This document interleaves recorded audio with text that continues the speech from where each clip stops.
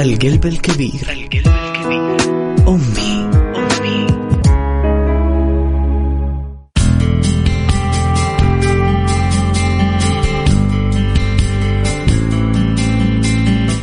يا صباح الخير، يا صباح الأيام المميزة والتواريخ المختلفة.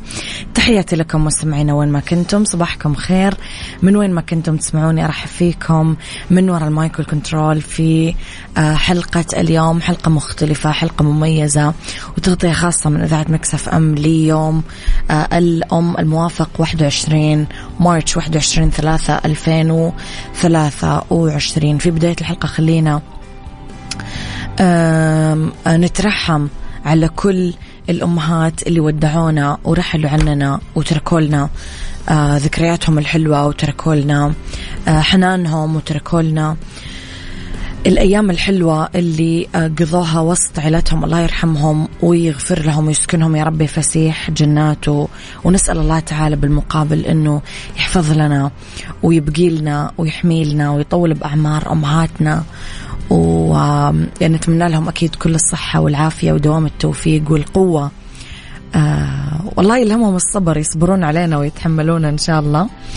مستمعين قولوا لي إيش مشاعركم في يوم الأم، وإيش المواقف الطريفة اللي ما تنسونها مع أمهاتكم. يعني إيش أكثر موقف مر عليك بطفولتك بمراهقتك يذكرك كثير بأمك وتحس أنه ما راح تنسى أبدا، يعني ما راح يمر مرور الكرام، كل شوي تتذكره وتذكر أمك فيه. اكتبوا لي إياه أو راح أخذ مشاركاتكم كمان هاتفيا. اللي حب يشارك يكتب لي أنا حب أشارك هاتفيا على 0548811700. القلب الكبير. أمي.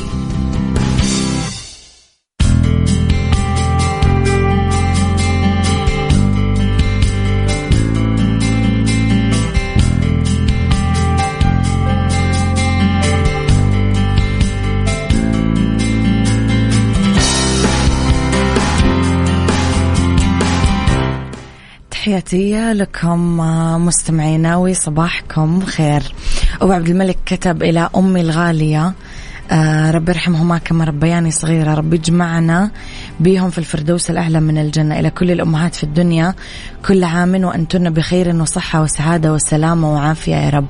كل سنة وكل عام وأنتم بخير وصحة وسعادة وسلامة وعافية.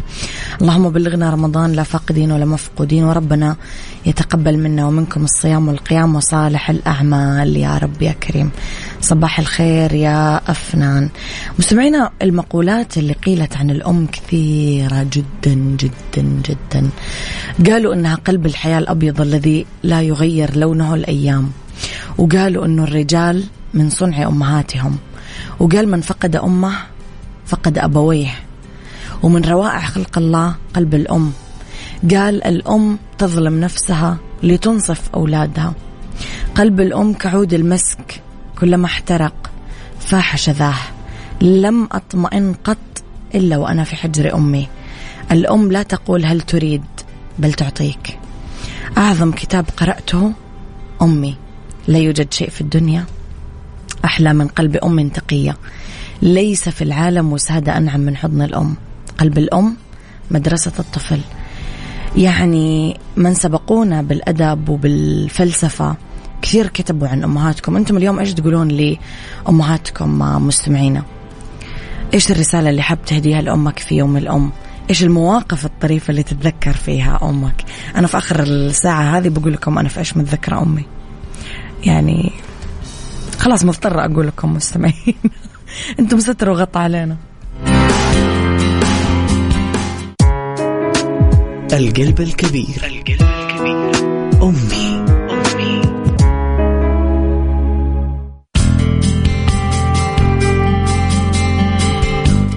لو بنتكلم عن أمهاتنا ما راح تكفينا لا حلقة ولا حلقتين ولا موضوع ولا موضوعين، كلام يطول كثير. يقول لكم إنه الأم اللي تهز السرير بيمينها تهز العالم بيسارها. العيش ماض فأكرم والديك فيه، والأم أولى بإكرام وإحسان.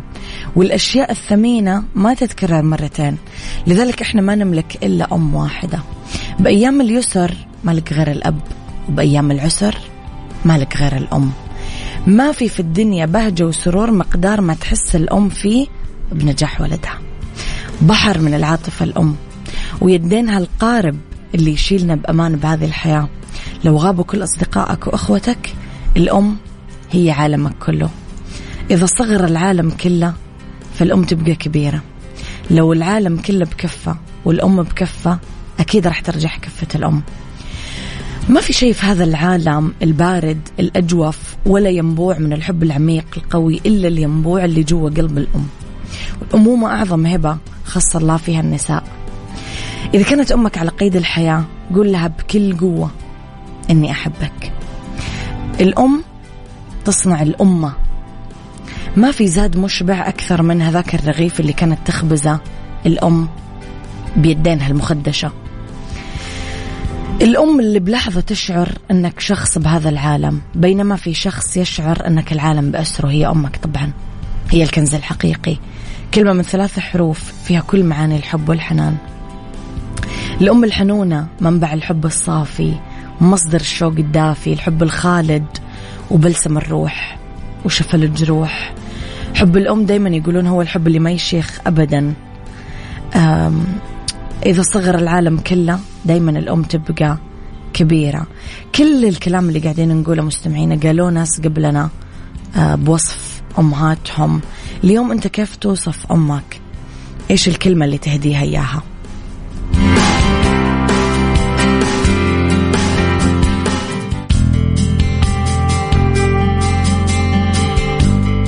لعشاق الدجاج الفاخر جايبين لكم عروض ولا أحلى من تطبيق رضوى إكسبرس. خصم 15% على كل المنتجات باستخدام كود خصم ميكس اف ام. استمتعوا بمنتجاتنا الجديدة، حشوة السمبوسة، المفرزنات، الستيك، الشاورما. كل اللي عليك تحمل تطبيق رضوى إكسبرس من على iOS أندرويد. زور المتجر الإلكتروني saudiradwa.com واستخدموا كود خصم ميكس اف ام.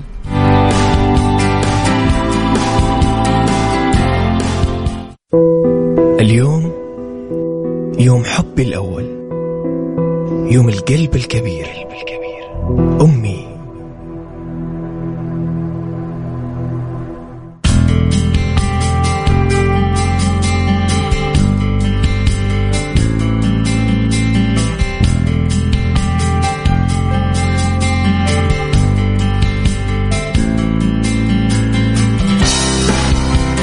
يا صباح الورد، يا صباح الهنا، يا صباح الحب، يا صباح التوفيق.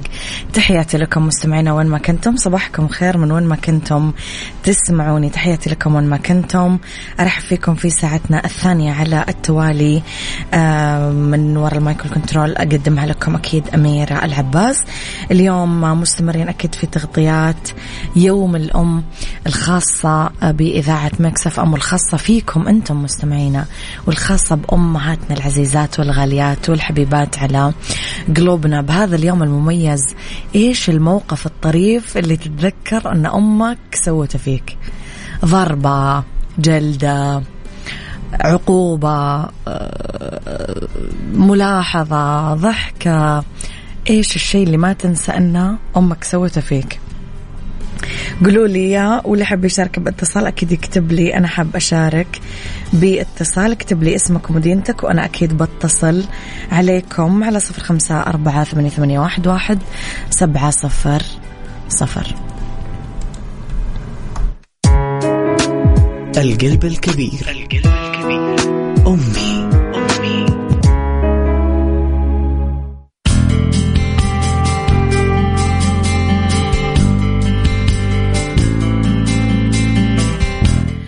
أتوقع مهما وصفنا الأم ما رح نقدر نعطيها حقها إلا المقدار البسيط. وأجمل تعريف للأم إنها أم. الأم ما رح نسميها امرأة، رح نسميها كل شيء. عيون الأم هي سر ألهامنا إحنا أولادها. الأم اللي تحب من كل قلبها، والأب هو اللي يحب بكل قوته. لو جردنا المرأة من كل فضيلة يكفيها فخرا إنها تمثل شرف الأمومة. الجندي المجهول اللي يسهر الليالي ويشوف ضعفنا ويطبطب علتنا. المدرسة الأولى. وش كثر احنا مدينين باللي وصلنا له اليوم لأمهاتنا. قديش هي ممكن تكون رمز الحب والعطاء اللا محدود واللا مشروط والكرم والصبر والتضحية. كل شيء بهذه الحياة، تعزية بالحزن، الرجاء باليأس، والقوة بالضعف.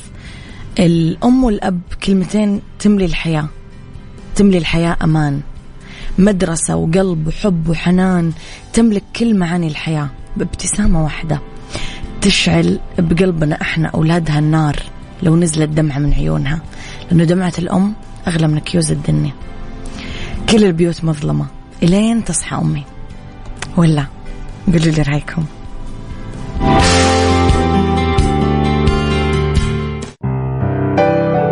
القلب الكبير أمي.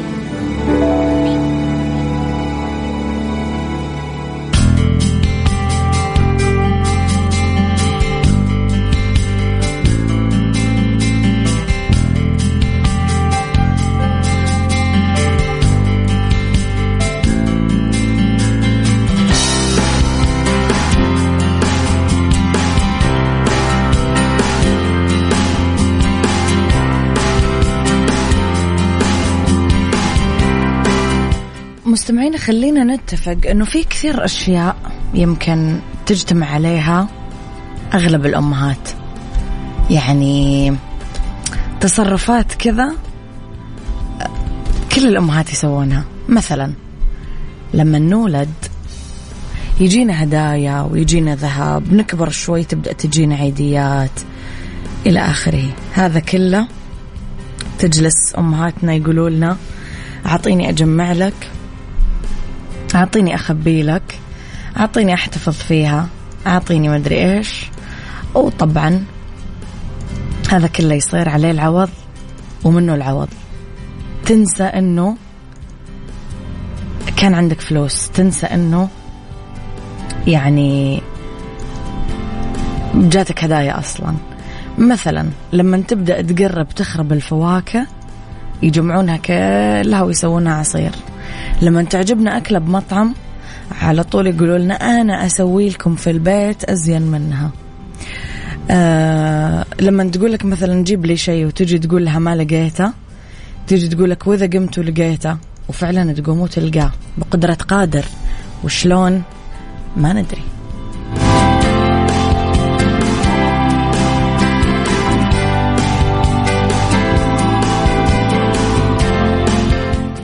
إيش تتوقعون التصرفات اللي تجمع عليها كل الأمهات؟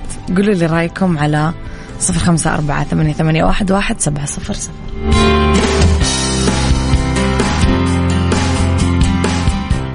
عافيتك ضمن عيشها صح مع أميرة العباس. عافيتك برعاية المركز الطبي الدولي على ميكس اف ام. تحياتي لكم مستمعينا، يسعد مساكم في أولى ساعات المساء، آخر ساعات عيشها صح. أرحب فيكم من وراء المايكل كنترول أميرة العباس في فقرة عافيتك اللي معنا كل يوم ثلاثاء، أكيد برعاية المركز الطبي الدولي. اسمحوا لي أرحب بضيفتي في الاستوديو دكتور عهود العمودي، استشارية الجراحة العامة وجراحة القولون والمستقيم من المركز الطبي الدولي بجدة. أهلا وسهلا فيك دكتورة معنا. أهلا فيك يا أميرة وأهلا بالمستمعين. للمرة الثانية دكتورة معنا اليوم، نورتينا دكتورة. اليوم رح نتكلم على سرطان القولون والمستقيم. ماذا نعني بسرطان القولون والمستقيم؟ طيب، أول حاجة كل عام وانتم بخير وشهر مبارك علينا جميعا. علينا وعليك دكتورة. طيب، سرطان القولون المستقيم نعم. هو أحد الأورام اللي بتصيب الجهاز الهضمي. وهي ببساطة تغيرات تحدث على مستوى خلايا الغشاء المغطى اللي في داخل الجهاز الهضمي اللي هو جزء القولون والمستقيم. من الأورام اللي منتشرة، تعتبر ثاني الأورام التي تصيب الرجال والسيدات في المملكة العربية السعودية، ومن الأورام اللي سهل التعامل معها وفيها نسبة تشافي كبيرة جدا. مو مخيف كثير. يعني ما نقدر نقول سرطان وما هو مخيف يعني، بس أخف من غيره، بس يعتبر من الأورام اللي استجابتها للعلاج تعتبر أسرع جدا. نعم. طيب دكتورة، إيش العوامل اللي تزيد من خطورة الإصابة بسرطان القولون المستقيم؟ للأسف مؤخرا يعني شائعات كثيرة مع انتشار وسائل التواصل الاجتماعي، الحلاوة المعينة تزيد من ما أعرف إيش، الباودر المعين ما أعرف إيش يعمل الأكلة المعينة. هل هذا الكلام صحيح دكتورة ولا كلام فاضي ولا إشاعات؟ طيب إحنا أول شيء ما نقدر ننكر دور التغذية في الإصابة بسرطان القولون المستقيم، لكن لا توجد دراسات مثبتة 100% إنه في نوع معين من الأكل أو نوع حلاوة معينة أو ما إلى ذلك. إيوه، في بعض المواد اللي هي تعتبر مسرطنة، لكن ما في شيء تم ربطه بسرطان معين. نعم. طيب إذا تكلمنا عن العوامل بشكل عام، إحنا بنتكلم عن عوامل عامة اللي هي العمر. طيب الأشخاص اللي هم فوق سن 45 معرضين للإصابة أكثر من غيرهم. بعض الأمراض الوراثية أو الأورام الوراثية. تمام. عندنا أمراض أخرى تصيب الجهاز الهضمي اللي هو الأمراض الالتهابية، أمراض كرونز والقولون التقرحي. هذه قد تتحول إلى سرطانات. الناس اللي عندهم قابلية لظهور زوائد لحمية في القولون المستقيم كذلك هم معرضين للإصابة بالسرطانات. هذه العوامل المثبتة علميا. نعم دكتورة، فيما يخص الأكل الساخن، جاني أحد الأسئلة إنه يقولون إذا أنت بتاكل الأكل جدا ساخن فهذا واحد من العوامل. إشاعات غير صحيح، علميا غير صحيح. طيب دكتور، ذكرنا من ضمن العوامل العامل الوراثي. هذا يودينا لمين الفئات الأكثر عرضة للإصابة بسرطان القولون المستقيم؟ حضرتك ذكرتي إنه ما خلينا نبدأ بالناس اللي فوق 45 سنة. صحيح. يعني بناء على جميع الدراسات الحديثة الآن إنه الأشخاص فوق سن 45 بدون أي عوامل أخرى، تمام، يجب أن يبدأوا في عملية الفحص المبكر، لأنه نسبة حدوث السرطان في الجهاز الهضمي في القولون المستقيم تحديدا تبدأ من سن 45. نعم. هل ممكن يجي في أشخاص أصغر من ذلك؟ نعم. هذا احتمال وارد، وممكن خلال الحديث نتكلم عنه. الرجال والنساء. في الرجال والنساء. نعم. في الاثنين. نعم. مين الأشخاص اللي ممكن تظهر عندهم السرطانات في سن أصغر من 45 سنة؟ الناس اللي عندهم عوامل الأخرى اللي هو زي ما ذكرنا الأمراض الالتهابية، الوراثة، وجود الزوائد اللحمية، تغيرات بتحدث على مستوى الجينات. هذول الناس اللي هم نسبة إصابتهم تعتبر أكثر من غيرهم. دكتورة، واحد من الأسئلة يسأل هل كونه عنده قولون عصبي عادي هل هذا مرتبط أنه ممكن يودي لا، ليس هنالك ارتباط بين الاثنين، لكن تشخيص القولون العصبي لا يحدث إلا بعد التأكد من عدم وجود أمراض عضوية في القولون. هذا يوديني دكتورة للسؤال الجاي كمان، هل ممكن البعض الأمراض أنها توديني لسرطان القولون المستقيم؟ نعم. زي إيش؟ زي مرض كرونز، مرض مرض التقرحي اللي هم تحديدا بيصيبوا القولون المستقيم. تمام. هذول المرضى بيكون عندهم نسبة عالية جدا إنهم يتحولوا إلى سرطانات، لذلك المتابعة بتكون دورية مع أطباء الجهاز الهضمي. الأشخاص اللي عندهم الزوائد اللحمية، في بعض الفئات من المجتمع عندهم وراثة موضوع الزوائد اللحمية، هذول برضو لابد إنه يتعمل لهم فحوصات مبكرة في سن مبكر. وعادة تيجي في عوائل، يعني تلاقي شخص يجيك أنا والله من العائلة الفلانية، هذه عائلة معروف إنه هي عندها الجينات هذه، فدائما بيكون الفحص حقهم أبدر من الأشخاص الآخرين. الدكتورة، دائما لما نتكلم على السرطان نتكلم على الكشف المبكر، لأنه مثل ما ذكرتي حضرتك كل ما اكتشف الشخص مبكرا يكون العلاج أسهل وأفضل. كيف نكشف مبكرا عن سرطان القولون المستقيم؟ طيب طبعا الوسيلة الأكيدة للتشخيص عادة بتكون منظار القولون المستقيم. نعم. واللي التوصيات تكون نبدأ نعمله قبل في سن 45 وما فوق. هنالك وسائل أخرى اللي هي فحص البراز، بنفحص فيه وجود دم خفي ليس دم ظاهر بالعين المجردة. في بعض المرضى يجي يقول أنا ما بشوف دم، بس يكون موجود بشكل خفي، يتم فحصه في المختبر. هذه الوسيلتين الأساسية في الفحص المبكر. نعم. دكتور، واحد من الأسئلة مرة قرأت ممكن تتطور البواسير لسرطان. لا، البواسير ما تتحول، ما هي مرتبطة، ليس هنالك علاقة بين الاثنين. طيب دكتورة، مين الطبيب المختص اللي نروح له لإجراء فحوصات الكشف المبكر عن سرطان القولون المستقيم؟ هل في تخصص معين ندور عليه؟ طيب هنالك كذا مجال أو كذا طبيب ممكن يعمل لنا الحكاية هذه. عندنا طبعا طب الأسرة، دورهم مهم جدا في عملية الفحص المبكر. نعم. ويمكن هم البوابة الأولى للمريض. نعم. عندنا أطباء الجهاز الهضمي. نعم. طيب، وجراحة القولون المستقيم. هذول ثلاثة تخصصات ممكن يفيدون. نعم. أنا وياك دكتور نطلع بريك، نرجع نكمل حوارنا مرة أخرى.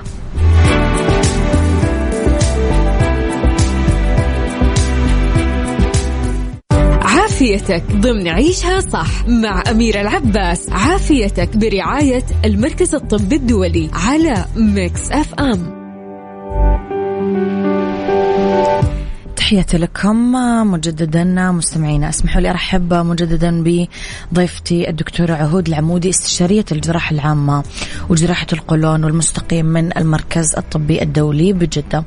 دكتورة، تطرقنا لموضوع العمر الخاص أو المتوقع في بداية سرطانات القولون المستقيم.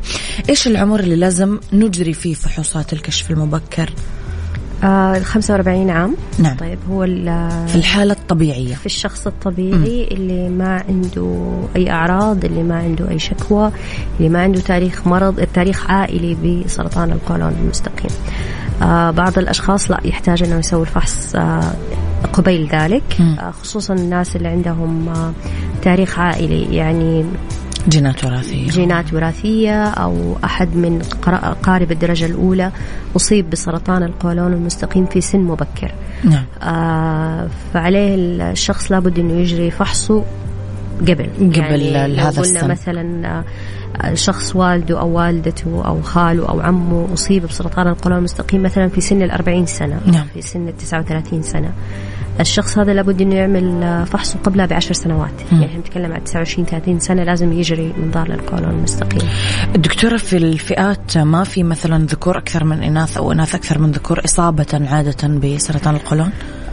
والله شوفي، هو يختلف من دولة لدولة، بس نعم. عندنا هنا في السعودية الذكور يعتبر السرطان الثاني من السرطانات، أو يعتبر الثاني نوع من السرطانات يصيب الرجال. إيش الأول دكتورة؟ سرطان البروستات وبعده القولون. بالنسبة للسيدات يعتبر الثالث، قبلها سرطان الثدي دكتورة، إيش الوقت المناسب لتكرار فحوصات الكشف المبكر؟ يعني مثلا إذا الشخص عمل الفحوصات متى لازم يرجع يكررها؟ بعد كم؟ تمام، إذا فحوصاته كانت سليمة، يعني عمل منظار القولون، لا توجد زوائد لحمية، لا توجد أي تغيرات في القولون. بعد 10 سنوات ما لم يحدث أي تغييرات خلال ال10 سنوات هذه. الأشخاص اللي بيظهر عندهم زوائد لحمية خلال عملية الفحص المبكر، وهي إحنا ما نعتبرها ما قبل السرطان. تمام. يعتمد على نوع الأنسجة. يتراوح إعادة الفحص ما بين 6 شهور إلى 5 سنوات على حسب نوع الأنسجة اللي يتم استئصالها خلال المنظار. هذه المدة. في حال دكتورة لا قدر الله تم اكتشاف سرطان القولون، ما هي خطة العلاج اللي توضع؟ تمام، الآن تم تشخيص المريض بالسرطان. هنا تبدأ عملية مرحلة تقييم الحالة، معرفة المرحلة اللي فيها المريض، ومن ثم توضع الخطة العلاجية. طبعا بتعملها فحوصات مختلفة. هذا دكتورة سرطان القولون. نعم. يتم تحديد مرحلته بالأشعة. طيب، الأشعة المقطعية يتم تأكد من عدم انتشار الورم، طبعا حسب التوصيات العالمية إنه أي حالة سرطان لابد يتم نقاشها في ما يسمى مجلس الأورام. طيب هذا بيكون اجتماع ما بين أطباء الأورام، الجراحين، وجميع التخصصات اللي لابد تكون مشاركة في وضع الخطة العلاجية. كل واحد يقول رأيه الطبي طبعا، وكل واحد في مجاله يعطي خطة العلاج وبعدها يتم إيصالها للمريض. طب دكتورة، خطة علاج سرطان المستقيم؟ جميل. سرطان المستقيم يختلف في حاجة بسيطة جدا، إنه لابد معرفة المرحلة موضعيا في منطقة المستقيم عشان نحدد إذا المريض هذا يتجه اتجاه جراحي مباشرة أو لا، لابد من أخذ علاج إشعاعي وكيمائي قبل عملية الاستئصال. وهذا الفرق بين الاثنين. القولون عادة نتجه إلى الاستئصال مباشرة ما لم توجد طبعا عوامل أخرى تمنع العملية، إما صحة المريض أو انتشار المرض. بينما سرطان المستقيم في أغلب خيارين. هي ليست خيارين، هي على حسب مرحلة المريض، حسب الحالة. نعم. إذا كان الورم إحنا في مرحلة مبكرة جدا فنتجه لاتجاه الجراحي مباشرة، وطبعا الجراحات تختلف. إذا كان لا، يعني في مرحلة متقدمة بشكل بسيط لكن في مكان موضعي يعني محصور في منطقته، فهنا نتجه العلاج الإشعاعي والعلاج الكيمائي قبل عملية الاستئصال. دكتورة، إيش بما أنه الطب قاعد يتطور، إيش اليوم أنواع العمليات الجراحية اللي يتم إجراءها لعلاج سرطان القولون المستقيم؟ جميل. طبعا العملية الأساسية اللي هي الاستئصال، يتم استئصال الجزء الموجود فيه الورم وإعادة توصيل مجرى الإخراج طبيعي. 3 أنواع من العمليات. هذه العمليات اللي هي اللي يتم فيها الاستئصال الكامل. عندنا إما العملية الجراحية التقليدية اللي هي يتم عملها من قبل جميع الجراحين. عملية الاستئصال بالمنظار الجراحي، والآن طبعا اللي هو الروبوت، طيب، أو العمليات الجراحية عن طريق الروبوت الآلي. ما زال الجراح دوره موجود، بس يعني هي مجرد تقنيات. حلو دكتورة، هذا شيء جديد صح؟ أيوة، هذه التقنيات الجديدة. بيتم استئصال الجزء وإعادة التوصيل مرة أخرى. العمليات الأخرى اللي هي عادة بتكون في منطقة المستقيم اللي هي الاستئصال عن طريق فتحة الشرج، ما بيكون في جراحة، ما بيكون في شيء، وطبعا هذا يعتمد على مرحلة الورم وما إلى ذلك. كل حالة حسب تشخيص. نعم. دكتورة، إيش هي المفاغرة المعوية؟ طيب، المفاغرة المعوية هي ببساطة تغيير مجرى الإخراج من المجرى الطبيعي إلى فتحة يتم إنشائها في جدار البطن. بناخذ جزء من الأمعاء يعني نخيطها في جدار البطن. نعم، نخيطها في جدار البطن ويتم الإخراج عن طريق هذه الفتحة. هي يعني بالوصف تعتبر عملية بسيطة، لكن طبعا عواملها النفسية وما إلى ذلك باب آخر يعني. طيب دكتورة، بظل تخوف كثير من المرضى من موضوع المفاغرة المعوية، إيش تأثيرها على حياة مرضى سرطان القولون؟ جميل. أول حاجة إحنا لازم نوضح للمستمعين إنه المفاغرة قد تكون مؤقتة وقد تكون دائمة. نعم. طيب، الدائمة يعني في أغلب الأوقات بتكون للناس اللي عندهم أورام في المستقيم قريبة جدا من منطقة الشرج. في هذه الحالة نحتاج أن نسوي لهم المفاغرة بشكل دائم. يمكن تخوف أغلب المرضى أنه إجراء غريب، حاجة ما هم متعودين عليها، يمكن ما في توعية كافية عن مبدأ المفاغرة المعوية. يعني اللي أقدر أقوله إنه هي ما هي حاجة مخيفة. طيب، نعم، هي تغيير عن روتين الحياة اليومية اللي إحنا نعرفها.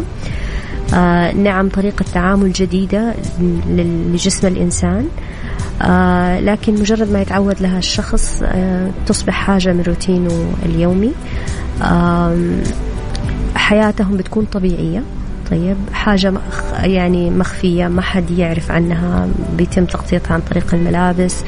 التحكم فيها وفي نظافتها هي صحيح بيد المريض. فيعني هي ما هي حاجة الناس كلها تعرف إنها هي مو معقدة دكتورة، في واحد من الأسئلة أنا ما أعرف، كاتب ما رأيك في ستيوتنت سونيتنب كعلاج؟ أتوقع في دواء اسمه كذا أو ولا لا مو واضح السؤال؟ نتمنى من المشارك يوضح لأنه أنا كمان ما فهمت السؤال. الدكتورة إيش المضاعفات المحتملة لو رفض المريض بسرطان القولون إجراء هذه العملية؟ طيب الآن بس في حاجة أحب أوضحها للمستمعين، إنه المفاغرة المعوية ليست ضرورة. نعم. تمام. يعني ليس كل مريض مصاب بسرطان القولون المستقيم لازم يعمل، لابد إنه يكون عنده مفاغرة معوية، لكن هي من الإجراءات المتوقع عملها لأي مريض يتجه لعملية القولون المستقيم أيا كان نوع المرض، وليس بالضرورة سرطان. نعم. تمام. الآن في بعض الأشخاص يرفضوا التدخل الجراحي لفكرة أنه قد يحتاج إلى هذه المفاغرة المعوية عفوا. يعني هي رسالة بسيطة أحب أوصلها للمستمعين، أنه أنا ما أعرض نفسي لمضاعفات وجود السرطان في جسدي عشان أنا ما أبغى يكون عندي فتحة في بطني يتم الإخراج عن طريقها. صح يمكن هو الكلام سهل، لكن حقيقة من تجارب مرت علينا كثير المريض نفسه حياته تختلف بعد ما يسوي العملية. إيش المشاكل اللي ممكن تحصل؟ إحنا لا قدر الله ممكن السرطان هذا ينتشر. طيب إحنا نخرج من مرحلة التشافي إلى مجرد علاج تلطيفي. طيب لا قدر الله الورم هذا ممكن يسبب لي ثقب في الأمعاء، ممكن يعمل لي انسداد في عملية الإخراج، ممكن يعمل لي نزيف قد يهدد حياة المريض. وفي الأخير المريض حيجي على المستشفى، وفي الأخير حتتعمل المفاغرة المعوية، بس بدل ما كان الموضوع بشكل مخطط له وباتفاق بين المريض والجراح، يكون حاجة طارئة متأخرة واحتمالية أنها تكون دائمة أكثر من أنه لو كان عملناها من بدري كم ممكن تكون مؤقتة. نعم. دكتورة، اليوم بعد انتهاء العلاج هل يحتاج مريض سرطان القولون المستقيم لمتابعة دورية؟ نعم.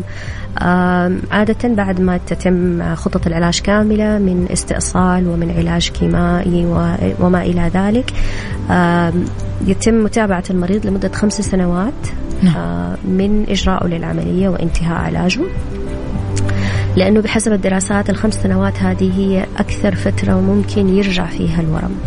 بعد انقضاء 5 سنوات نسبة رجوع الورم بتنقص. طيب بتكون تقريبا زي أي شخص آخر ممكن أنه هو يصاب بسرطان مرة أخرى، فلازم يكون عنده متابعة فلا بد أنه يكون عنده متابعة دورية. المتابعة طبعا كل مستشفى لها بروتوكول في المتابعة، لكن غالبا يتم متابعة المريض ما بين الجراح وما بين طبيب الأورام بفحوصات دورية، بأشعات دورية يتم عملها للمريض فقط للتأكد من عدم عودة خلايا سرطانية في الجسم.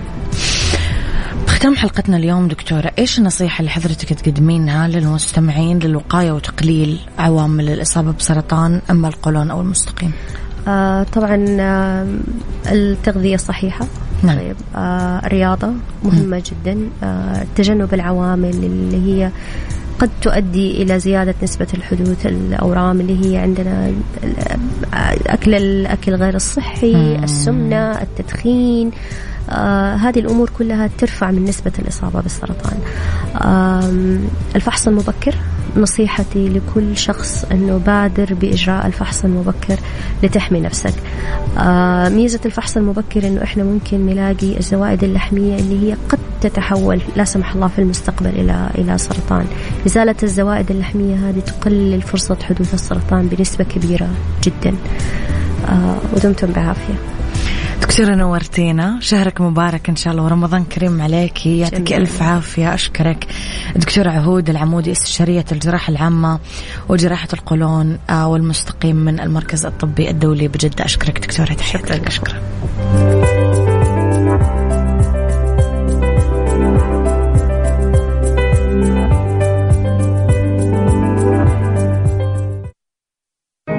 القلب الكبير. القلب الكبير أمي. الأم. ما في العالم وسادة أنعم من حضن الأم، ولا في